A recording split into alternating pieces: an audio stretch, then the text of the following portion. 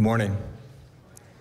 Our scripture reading today comes from 1 John chapter 4, verses 1 through 6. Beloved, do not believe every spirit, but test the spirits to see whether they are from God. For many false prophets have gone out into the world. By this you know the Spirit of God. Every spirit that confesses that Jesus Christ has come in flesh is from God. And every spirit that does not confess Jesus is not from God. This is the spirit of the Antichrist, which you heard was coming and now is in the world already. Little children, you are from God and have overcome them. For he who is in you is greater than he who is in the world. They are from the world, therefore they speak from the world, and the world listens to them. We are from God. Whoever knows God listens to us. Whoever is not from God does not listen to us. For this we know, the spirit of truth and the spirit of error. The word of the Lord. Thanks be to God.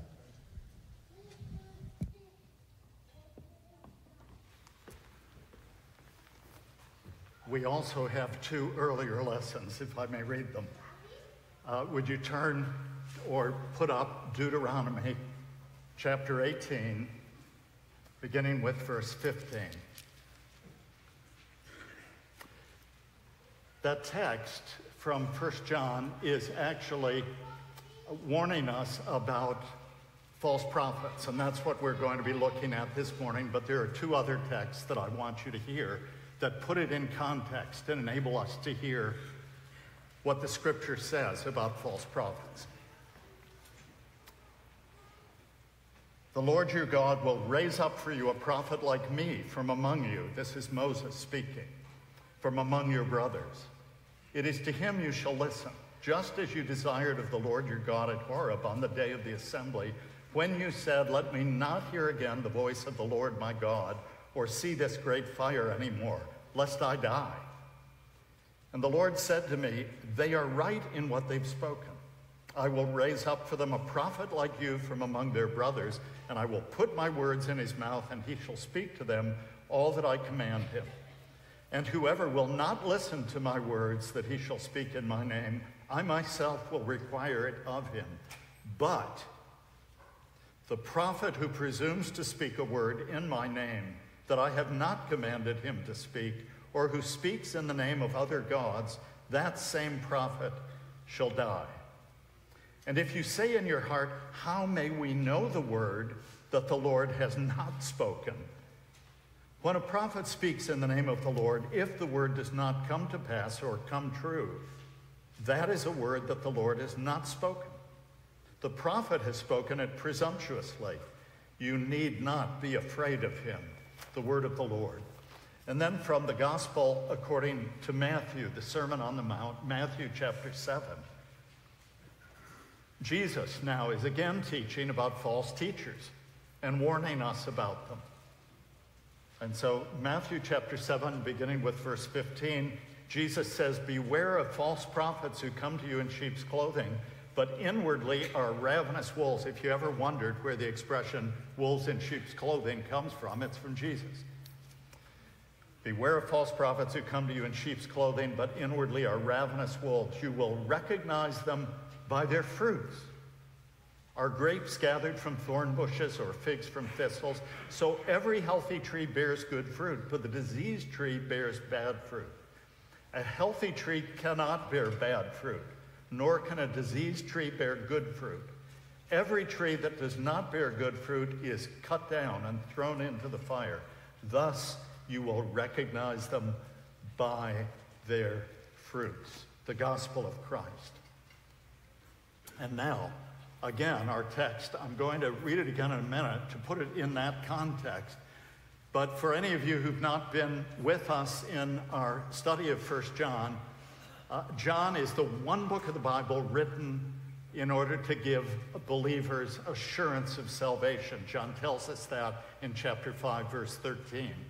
He says, these things I've written to you who believe in the name of the Son of God, that you may know that you have eternal life. And he's given us three tests, three spiritual vital signs that we've seen him repeat and repeat, and we've been looking at them in our weeks together. One concerns our minds, our way of thinking. And he says it's really a doctrinal vital sign. Is the central truth around which your worldview is shaped? The teaching about Jesus Christ being God come in the flesh to us, truly God, truly human, and all that the Bible teaches us about him. That's the doctrinal test. But there's also a relational test. Is that belief making you now begin to love other people the way that Christ has loved you? Because you can believe that all those things that the Bible teaches are true. After all, Jesus' brother James says, hey, the demons believe and tremble. But is it transforming you? Is it saving you? Is it making you new so that you're relating to people in a whole new way? That's the second test. And then the third test is what may be called the ethical test. It is changing all of our behaviors. That love with which we've been loved is now transforming our behavior. And the way that John puts it in his chapter 5 summary is to say, this is really what it means to love God.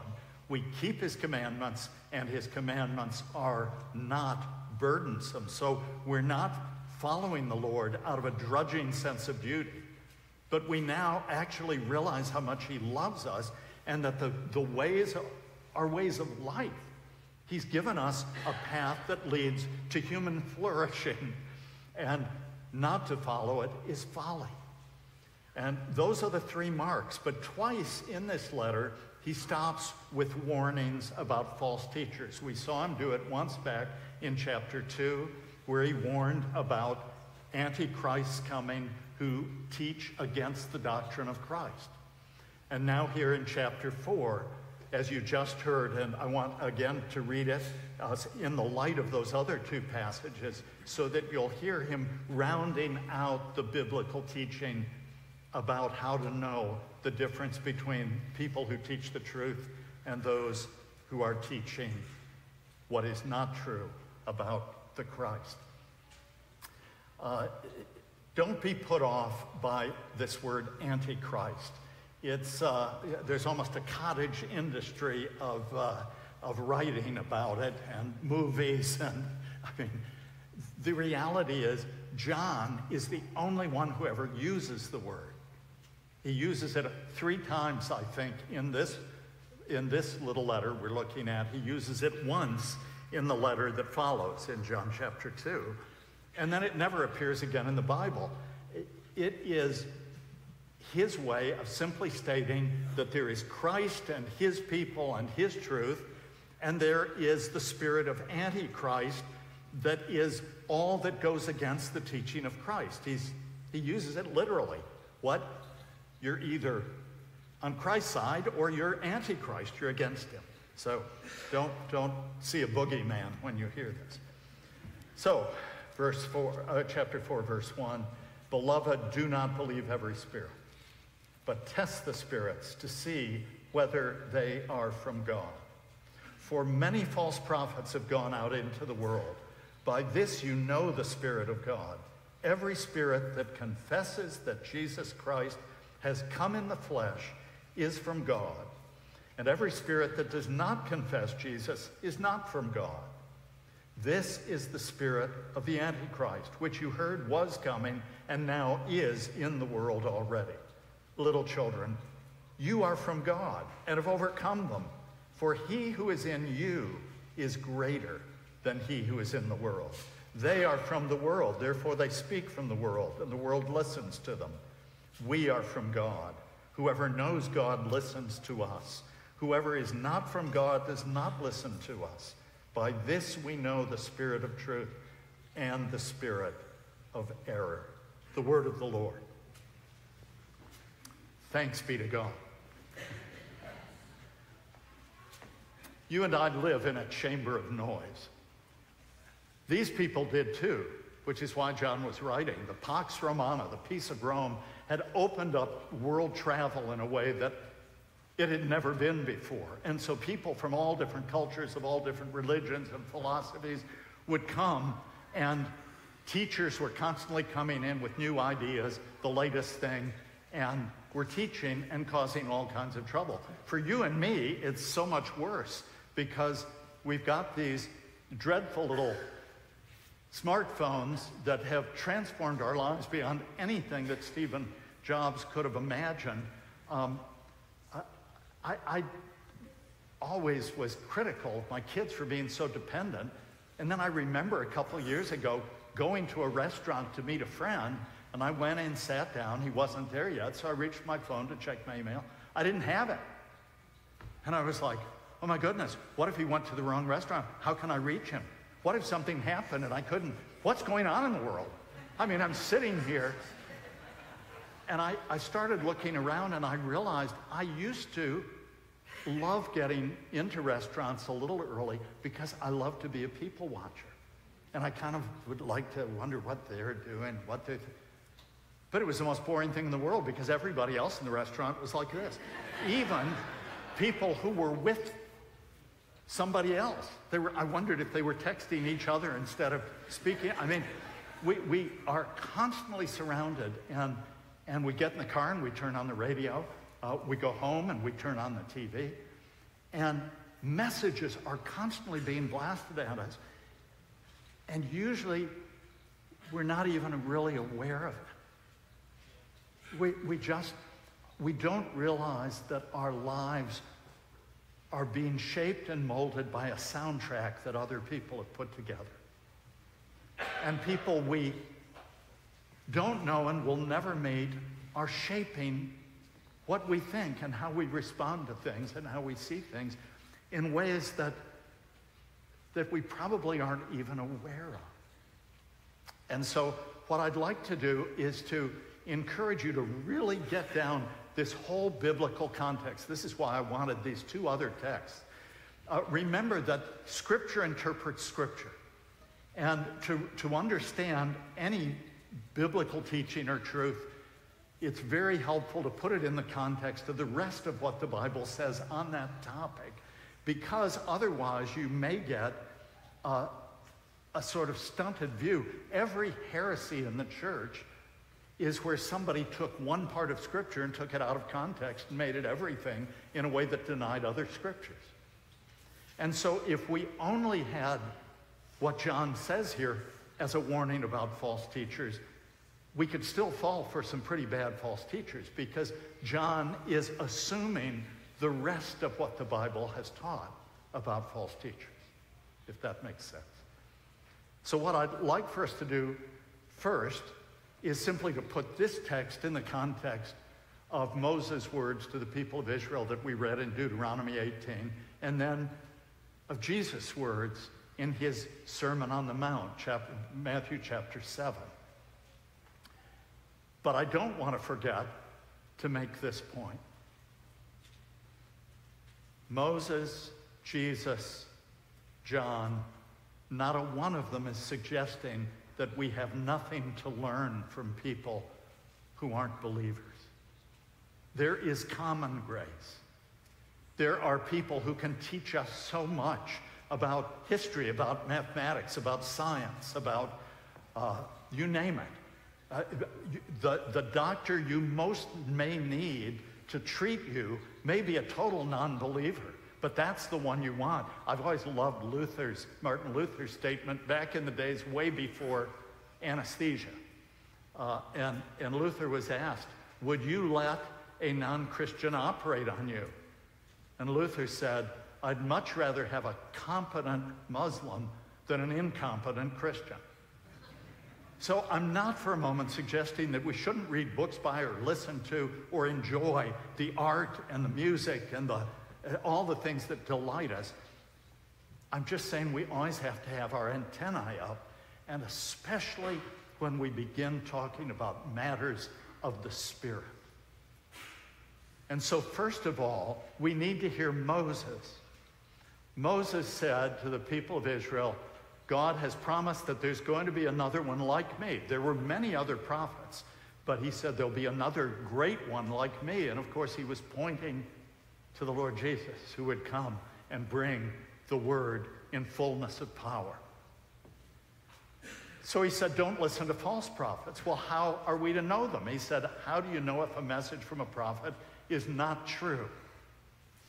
Okay, here it is. Don't ever forget.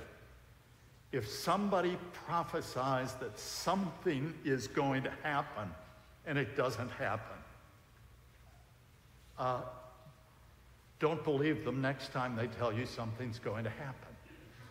Which is why it is a wonder to me that most TV preachers can still get any financing. If most of them lived back in the days of Israel, they would have been taken out and stoned. Because you hear, not among all, but from so many, you hear prophecy after prophecy after prophecy. Back when we had news magazines, they used to delight, some of them, in listing out the specific prophecies that Pat Robertson had made that didn't happen when he said they'd happen. Now, God bless Brother Pat. But that's just, you don't listen to somebody like that when he's talking about spiritual things. He may be able to teach you many other things. But if someone, okay, this is my disclaimer. This is not a political statement. And this has nothing to do with whether or not you think that the last election was rigged or not. What I want to say is this. I was appalled at the number of evangelical leaders, including some whom I know, who said that the Lord had shown them that this was what was going to happen, so don't lose heart. It didn't happen. It still hasn't happened. Most of them admitted now that they were wrong. Well, I may listen to them about some things, but I'm sure not going to listen to them if they want to tell me anything that's going to happen. Because the Bible says that is the mark, the first mark of a false prophet. Someone who tells you in God's name, not just someone who says, you know, I've been looking at things and I think this is going to happen. We all do that, and we're all usually wrong. At least I usually am. That's why my retirement fund is doing what it's doing. But that's another matter. Let's not talk about it. Now I'm depressed. The future, that's what we're talking about. So don't listen to false prophets. Then Jesus adds to that. Jesus says there's another way to know who these false teachers are. He said if they don't bear kingdom fruit, godly fruit, look at their lives. I mean, the guy may be the most eloquent preacher in the world, but if his wife can't stand him, that may be your first clue. Something's not quite right here. All of us who preach are preaching beyond ourselves. And I mean, I saw a sign once on the back of a car, and I thought I could fill in other words on that. It said, I want to be the kind of man my golden retriever thinks I am. And I thought, yes, and my congregations and my wife and my children. I mean, we all are teaching and preaching beyond our own experience. We're all in process. But that's different from a disconnect. Someone who gets up and preaches one way and then gets out of the pulpit and lives an entirely different way is simply, you want that same voice. You need that same voice to know that this person is speaking authentically out of an encounter with the Word of God by the power of the Spirit of God. And I'm seeing him trying to live up to it, or her, if it's a woman teaching. I want to see a congruity of life. I even want to see a congruity of voice, where the fruit there is even being, okay, didn't plan on telling you this, but congruity of voice. When I was a young preacher, you know, you go to a church back when I first went into ministry, graduated seminary in 1978, I was expected to prepare and preach 3 sermons a week, 3 different sermons. Sunday morning, Sunday night, and Wednesday night for the prayer service. So and plus, see all the sick and do all the funerals and weddings and visit new people. And so I was listening to Martin Lloyd-Jones, who's a Welshman, and Eric Alexander, who is a Scot. And they were fit to feed my soul. Those little cassettes, you know, every day I was like, God, feed me, Lord. I've got to get something in. And I didn't realize what had happened to me. So I was asked to preach at the large church of a hero of mine. And I preached, and everybody was so sweet. And they came up afterward, you know, telling me how wonderful I was. I just ate it up. I loved it. We didn't have cell phones then. I went back to my study at the church, and the pastor, who was a hero of mine, called me up. And he said, I saw everybody going up and telling you how wonderful you were. And I'm quoting him now. These are his words. He said, while you were preaching, I wanted to puke. How's that for encouraging a young pastor? And I'm like, that got my blood up a little. I tend to get mad before I get hurt. But I thought, I need to listen. I said, why? He said, it wasn't what you said. I know your voice. I know you. That was not John Wood speaking. It wasn't the sermon. It was the voice. It wasn't real. It wasn't you. It wasn't the guy I sit with at lunch. It was one of the most valuable things anybody, he did love me enough to tell me. I went back, listened to a tape, and I was horrified. I had this kind of mixture of a Scottish and a Welsh and all of these sort of affectations that I was utterly unaware of. Brothers and sisters, what they're saying is, it's got to come true, and it's got to be somebody who's real, you know? There's got to be congruity of life all the way down the line. So we come to our text, and John adds to that the fact that it has to do as well with two things. In the first verse, chapter 4, verse 1, he gives us the warning. He says, beloved, don't believe everything you hear. Test the spirits, because many false prophets have gone out into the world. And then in verses 2 and 3, he tells us, first of all, we're to evaluate what we hear by the content. In verse 2, it's positive content. This is the truth that you should be hearing if this person is real. And then in verse 3, it's the negative. And you shouldn't be hearing this. If you're hearing this, this is not from the Spirit of God. Then in verses 4, 5, and 6, he shifts and tells us, you don't just look at the content of the message, which I would have thought was enough, but he said, note the people who are buying it. Note these three different groups when the message is landing, their response to it. So very quickly. First of all, and it's just repeating what we've been studying every time on the doctrinal side. He says, the message is that Jesus Christ has come into the world. He has taken our flesh. It is the message of the incarnation. And if the incarnation is being denied, you do not have a message that is coming from the Lord. Now, again, I used to hesitate to say things like this for fear. I thank God for every faithful person who has managed before the Lord with integrity to remain in mainline denominations, because God has people there, and he wants faithful people ministering to them. Nevertheless, we have seen a collapse of the mainline denominations over the last, since the 70s, but most recently, and again, please, I'm trying to make a point, so don't get caught on the edges. My best friends, and I have a whole number of very close friends who managed for years to stay in the Episcopal Church and be faithful. God bless them. And they're still, God has his people there, and I thank God for them.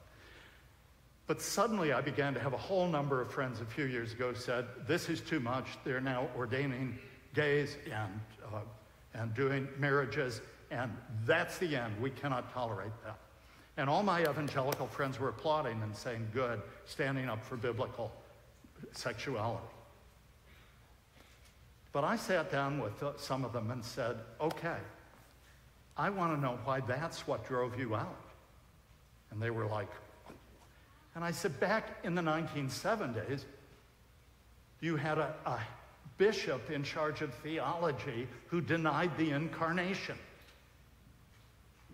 Is the teaching of Christ of less importance than teaching on human sexuality? We may find the other gets our blood up more, but isn't that just an indication that we don't understand what the priority is of the doctrine of Christ?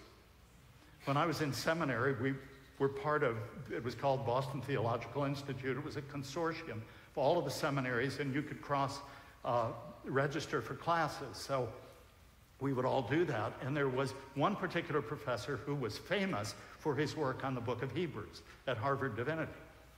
And so you'd sit and hear him expound Hebrews in ways that would make you want to weep. He'd speak, he's the image of the invisible God, the firstborn of all creation, in him, through him. I mean, he's just, you know. And then he would turn and say, but what that has to do with the man Jesus, who knows? You know? That's what he's talking about. And he was an ordained Presbyterian. Brothers and sisters, if you are not hearing the truth of Christ, flee from it if it's under the guise of spiritual teaching. Okay, that's the positive. It's got to be the message of Christ, and I already just gave an example of the second. He said, where that is denied, it's not of the Spirit of God. So Jesus has come in the flesh. He is fully God. He is fully human. And that is the central core of the faith. And then what he has done for us to redeem us. And he says, where that message is not taught, don't listen. But then he turns and says, this is another way to understand the message you're hearing. There are three groups. He first talks to the people he's writing to, and he calls them beloved. You know, he says, you didn't fall for these false teachers. They got you off track for a little bit, but you have now overcome them. Why have you overcome them? Because he who is in you is greater than he who's in the world. If only I had listened to that, I could have saved 10 or 15 really bad years in my life. If only I had looked to those people who had walked with the Lord for a long time, people who were steeped in the scriptures, people who understood, but I wanted the latest thing. I wanted to be out there. I wanted to taste it and feel it and touch it and hold it. And so I ran from the truth like the prodigal and woke up in the pigsty, except unlike the prodigal, I didn't have to find my way back home, because in reality, the elder brother who told the parable had gone into the pigsty of the world in order to bring us back to the Father's house. If you are seeking, find people who know the Lord, people who are walking in a way that is congruent to what they teach, people of integrity and compassion and honesty to admit their own faults and struggles. Attach yourself to them, because you will see by their reception or their rejection those things that are from God and those that aren't. The second group, again, is the negative, these false teachers. He says, take a look at what they're listening to, and you can know that that is not of God. Look, I hate to slam a guy on TV who's getting slammed now from progressives because they don't like humor, but Bill Maher's been against the church for so long that I can pretty well figure anybody that he's impressed with, I'm not. Anything that he holds fast to, I'm not going to, because he hates the faith and is explicit about it. In other words, there may be people who are incredibly entertaining, but have your antennae out to realize when they start speaking about worldview, start speaking about truth, about things that matter, I'd better be extraordinarily sensitive, because this is someone who despises the one whom I worship. And then the final is he just says, look at us. And if you look at those verses, you'll see it's clear, the three groups. In verse 4, he says you. In verse 5, he says they. And in verse 6, he says us, the apostles. He says, listen to us. Now that may sound arrogant, but these guys had been totally honest in their own telling of the story of Jesus, of what an obnoxious bunch they were. I mean, John, think about John. As Jesus was going to the cross, as Jesus was telling them over and over again that he was going to Jerusalem to give his life, they were arguing the whole way up the road over which of them would be greatest. They weren't listening. This John and his brother James actually got their mother to go to Jesus and ask for seats of honor at his right and left hand. So these people had been totally honest about their own unbelief and rebellion and brokenness and all of the rest. And then they told how Christ had risen and found them and restored them and had ascended and poured out his Spirit in power, and how he'd taken a group of cowards and thrust them out into the world to turn it upside down. It's because of that that you and I are sitting here together today. Listen to them. Young people. Being young and learning new things can be so enchanting, and so much of it is good and right, but oh, I pray that you will have your spiritual antennae up when it comes to matter of truth and world view and the things especially of God. Well, that's it. We have three pictures in our three texts of how we are to discern false teachers. If they're prophesying stuff and it's not coming true, don't listen to them. Doesn't mean that they're not believers. I mean, they can repent of it and turn back. The great George Whitefield, Wesley's friend, who was the greatest and most eloquent preacher of the Great Awakening, God used him all over, had a little boy. And he prophesied publicly that God had told him that this little boy was going to grow up to be another great preacher like him. He believed it with all his heart. And the great American theologian and pastor, Jonathan Edwards, who thought the world of Whitefield, warned him and said, brother, don't mistake strong impressions for God speaking to you. And it caused a breach for a while between them because Whitefield was offended. But when his son died in childhood in a carriage accident, he said, if only I had listened to Brother Edwards and repented of it. They speak the truth. They walk it out. Look at the fruit of their lives and listen to what they say. Are they declaring the biblical view of Christ? Father, help us not to be deceived. We live in a world, not only a world of deceivers, but a world of the greatest capacity in history to have means of getting to us and getting into our heads when we're not even paying attention. Grant us the discernment in what we watch, in our entertainments, in what we read and listen to and do, to ask ourselves always, is this of God or is it against his Christ? And we ask it in Jesus' name. Amen.